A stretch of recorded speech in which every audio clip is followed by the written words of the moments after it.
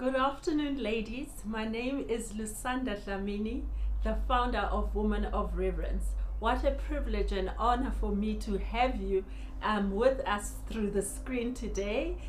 You are watching from your lounge, maybe you're watching from your kitchen while preparing something to eat for your kiddies. But wherever you're watching from, I just want to welcome you and say thank you for joining us. I've been given the privilege and the honor to speak on, as women of reverence, we are called to trust God. Wow, trust. How can we define trust? Trust is a firm belief in the reliability, truth, or ability of someone and something. When I was preparing for this and thinking and mulling it over, speaking to the Holy Spirit, trying to find out what He wants us to hear from Him today, I was reminded of my personal story or my personal journey with the Holy Spirit. You see, I got saved in 2006. I was pregnant with my 14-year-old. Well, she's 14 now. Then she was not 14. And I was pregnant for the second time out of wedlock with a different man. And I was staying with this man because he had proposed to me and we were planning to get married, preparing everything. He had gone as far as to speak to my uncle, my dad's brother, and he has spoken to my two brothers and me about his intentions. So what was left was for him to send the cows my uncle's way and my brother's way, but he decided to marry someone else. He left me for another lady. I'm sure it's a beautiful lady. Left me for another lady, pregnant with our now 14-year-old. I was so miserable. I was so angry. I was so bitter. But most importantly, I was so disappointed in myself. How could you, Lusanda, again have another child out of wedlock? I was disappointed in him for lying to me for so many years. And I was disappointed in God in a way. Where are you, God? You know how we are. Even if we're not in His family, we haven't received Him as Lord and Savior, when things go wrong, we tend to blame God. So I was also disappointed in God to say, where were you? Why did you allow this to happen again? And God met me, pursued me. I gave my life over to Him. And He asked me that, Lusanda, I want you to move out and find a place of your own and make a home out of it. Trust me, I'm going to restore you. For me, trust was not a word I liked. It was not a word I wanted to hear from anyone and God Himself. Because when we can't trust people, it means we have a fear of disappointment. I was disappointed by one person that I was trusting in my life then. And when God said, trust me, I'm going to restore, I was like, nah, I don't think so. But I chose. I chose to obey. I chose to say, okay, let's do it. To be honest, I don't know if I trusted Him at that point. I just chose to do it. What have I got to lose anyway? So I looked for a place of my own. And He said, leave everything that you have bought with this man. Take what is yours. I am going to restore you. I'm going to start you from bottom up. Humble yourself under my mighty hand, Lusanda, and I will lift you up when the time is right. And I did just that. I walked out with my two baby girls. My mom was there with me. We walked out with our bags because whatever I had in that house was with this man, and I left everything behind. And I want us to hear what the Holy Spirit is saying to us today. We're going to look at two stories that are in the Bible that will teach us on how to trust God, that will encourage us to trust God. And it's one of the ladies is Hagar. We find her in Genesis chapter 16. Who is Hagar? Hagar was a slave to Sarai and Abraham. And Hagar was a young girl who was owned by Abraham and Sarai, most importantly, was owned by Sarai. She was not staying with her natural family. She was staying in Sarai and Abram's homestead or household. She was owned by Sarai. She didn't have any choices or decisions to make for herself. She was not given that privilege because she was a slave. Let us read from our Bible. If you've got your Bible today, I'm going to read from Christian Standard Bible Version, and we're going to read from Genesis chapter 16, from verse 6 to 13. So let's read. Abram replied to Sarai, "Here your slave is in your hands. Do whatever you want with her." Then Sarai mistreated her so much that she ran away from her. The angel of the Lord found her by a spring in the wilderness, the spring on the way to Shur. He said, "Hagar, slave of Sarai," underline that point, "where have you come from and where are you going?"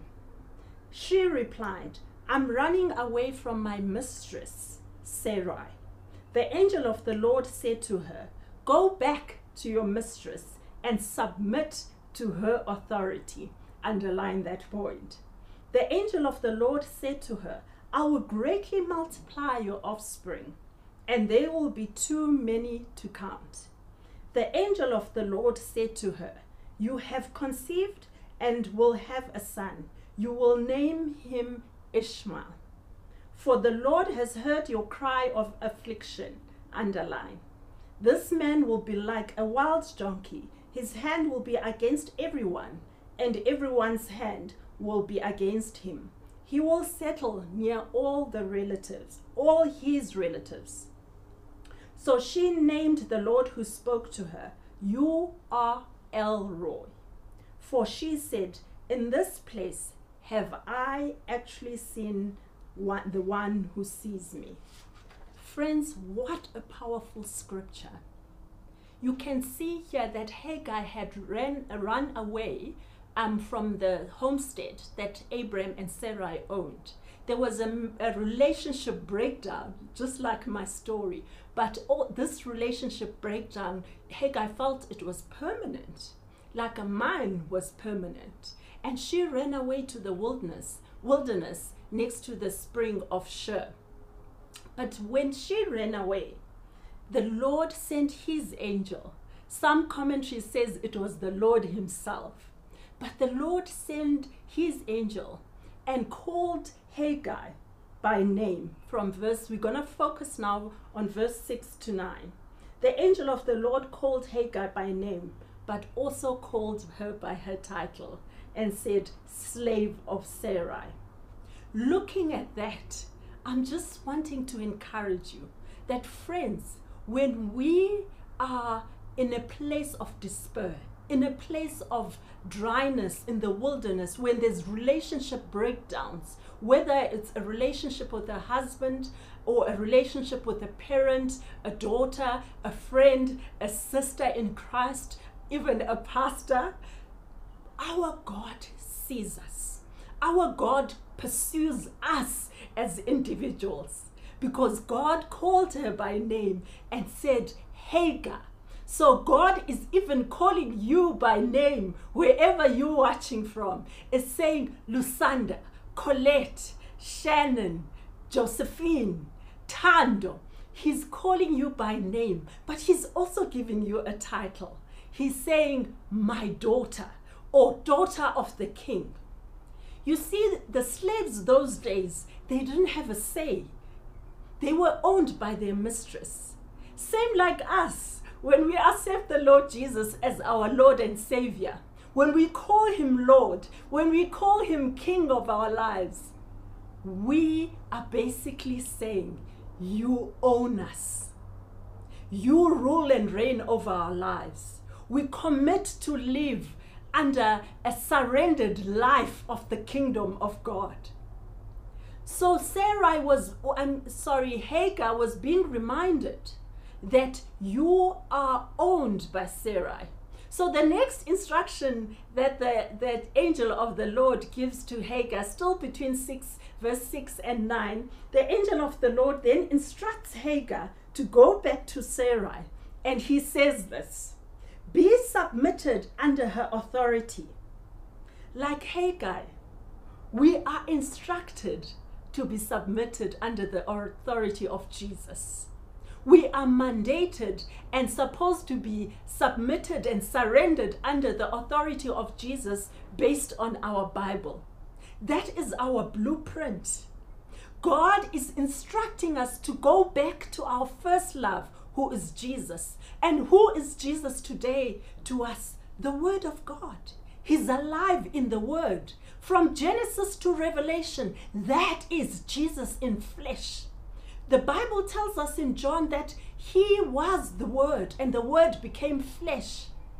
So when we want to know what is our instruction, where are we supposed to be submitted to, and under whose authority, we just need to go back to the Bible. We just need to trust the Word of God. If we choose today to live the surrendered life like Hagar, we just need to go to the Word. So when we talk about we are called to trust God, friends, we are called to live a surrendered life. So I want to encourage you today that go back and read the Word. Surrender your life to Jesus. Be under His instruction. Be submitted to His Word and under His authority. The next story I would love to look at, it's in Luke chapter 1, verse 1 to 7. And again, I will read from the Bible. I love reading from the Bible. Then I don't say my own words because I'm known to talk a lot. So I want to read the Word of God to you so that you know it's not me. It's Jesus Himself speaking. Let's look at Luke chapter 5 from verse 1 to 7. As the crowd was pressing in on Jesus to hear God's word, He was standing by Lake Gennesaret. He saw two boats at the edge of the lake. The fishermen had left them and were washing their nets. He got into one of the boats, which belonged to Simon, and asked him to put out a little from the land. Then he sat down and was teaching the crowds from the boat. When he had finished speaking, he said to Simon, "Put out into deep water and let down your nets for a catch." "Master," Simon replied, "we've worked hard all night long and caught nothing. But if you say so, I will let down the nets." I want you to underline that verse 5. When they did this, they caught a great number of fish, and their nets began to tear. So they signaled to their partners in the other boat to come and help them. They came and filled both boats so full that they began to sink. Friends, when we trust God and live a surrendered life, we get to experience the supernatural. This scripture we've just read just teaches us just that. When we look at verse 5, Peter had basically, and his friends, fished the whole night. They had given up and they were washing their nets ready to go home. And Jesus saw them. They had reached a point of emptiness, maybe of stress, of being overwhelmed, of worry. And Jesus saw them and came to them. And he just came and stepped on Peter's boat, or Simon's boat, like scripture says. And Simon didn't fight him because he was empty. He had reached a point of no return. He felt maybe useless. He felt fearful. What am I going to do or say to my family that I can't bring fruit today? But he allowed God to preach on his emptiness. He allowed God to speak the word on his empty boat. That's exactly what Jesus wants us to do. is that when we feel so overwhelmed with life, when we feel, what can we do? Things are out of control. We allow the Word of God to speak life into us. We allow Jesus to come into our boat, which is the heart, and speak His word. And after that, Jesus instructed Peter and said, now cast your net into the deep ends of the sea. So which means Jesus was saying, trust me. Trust me that you will catch something, because you've allowed my word to wash over you. You've allowed my word to change your perspective. You've allowed my word to open your eyes. But Peter, because he was human, he said, Lord, we've caught this. We've tried this the whole night. We've fished the whole night. He was trying to wrestle with God, with his talent, with his gifting, with his skill. But again, he chose to trust. It said, if you say so, I will cast my net, your will. And he casted the net. Because God, when we allow his word to shift how we see things, we surrender under him, we live the surrendered life, we get to then experience the abundance and the supernatural of God, his faithfulness, his goodness. They got so many fish that their nets were breaking. I don't know, I think Simon Peter is just like me. When I'm excited and God has come through for me, I run out of words. And believe you me, I don't run out of words normally. But God is that God who just blesses us exceedingly, abundantly, beyond our own imagination, like Ephesians 3:20 tells us. And he just signaled to his friends because he had no words. So friends, I want to encourage you to trust God and live a surrendered life so that you can experience a supernatural, abundant life today. Just to close off my story, to show you when you trust God. God found me a place of my own. Both my neighbors in that complex, we had the same house, same rooms. They were paying $3,000 more than me. I was paying less, and it was even a bigger space than where I was staying with my boyfriend. God restored me. God showed his goodness. So trust him. Thank you, ladies. May you be blessed. Can I please pray for us today? Lord Jesus, we thank you for reminding us through these two stories that you are a God that we can trust. That whether we have a choice in a situation or we don't, that you see us. You are God El Roi. But you want to come and restore us in any situation so that we can experience an abundant and a supernatural lifestyle. So Father, even right now, as the ladies choose to trust you, as the ladies choose to live the surrendered life with you, may you bless them. May they live a life of the supernatural. In Jesus' name I ask. Amen.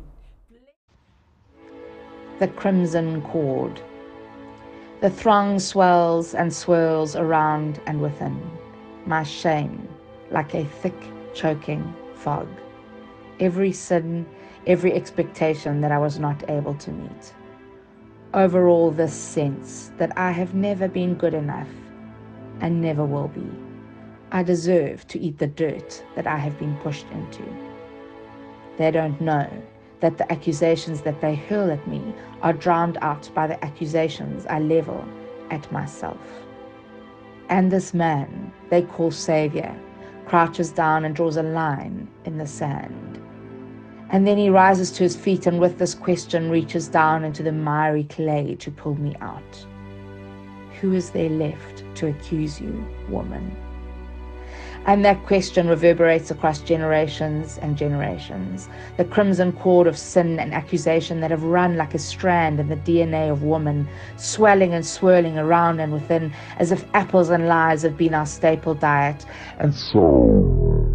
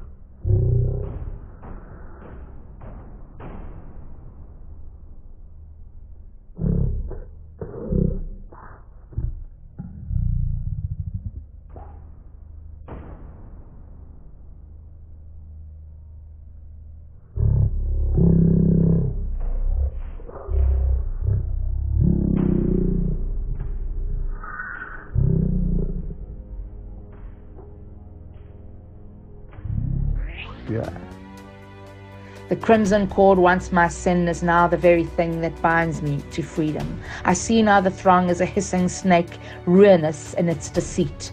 Woman, you, he hisses and splatters, anything he can get me to believe that will stop me from seeing that crimson cord that runs from generation to generation until it ties us to that one simple truth. We were made in love, by love, for love. By the act of creating woman, God did something powerful and beautiful and unique. Within the feminine identity rests a specific and glorious reflection of God himself. And as we start to see that crimson cord as the answer to the question, who is there left to accuse you, woman? Our tears fall in a cascade on his feet, and our hair falls forward to dry them. We take everything we have, the very best of ourselves, and pour it like essence at his feet. And finally, we ask ourselves, who is there left to accuse you, woman?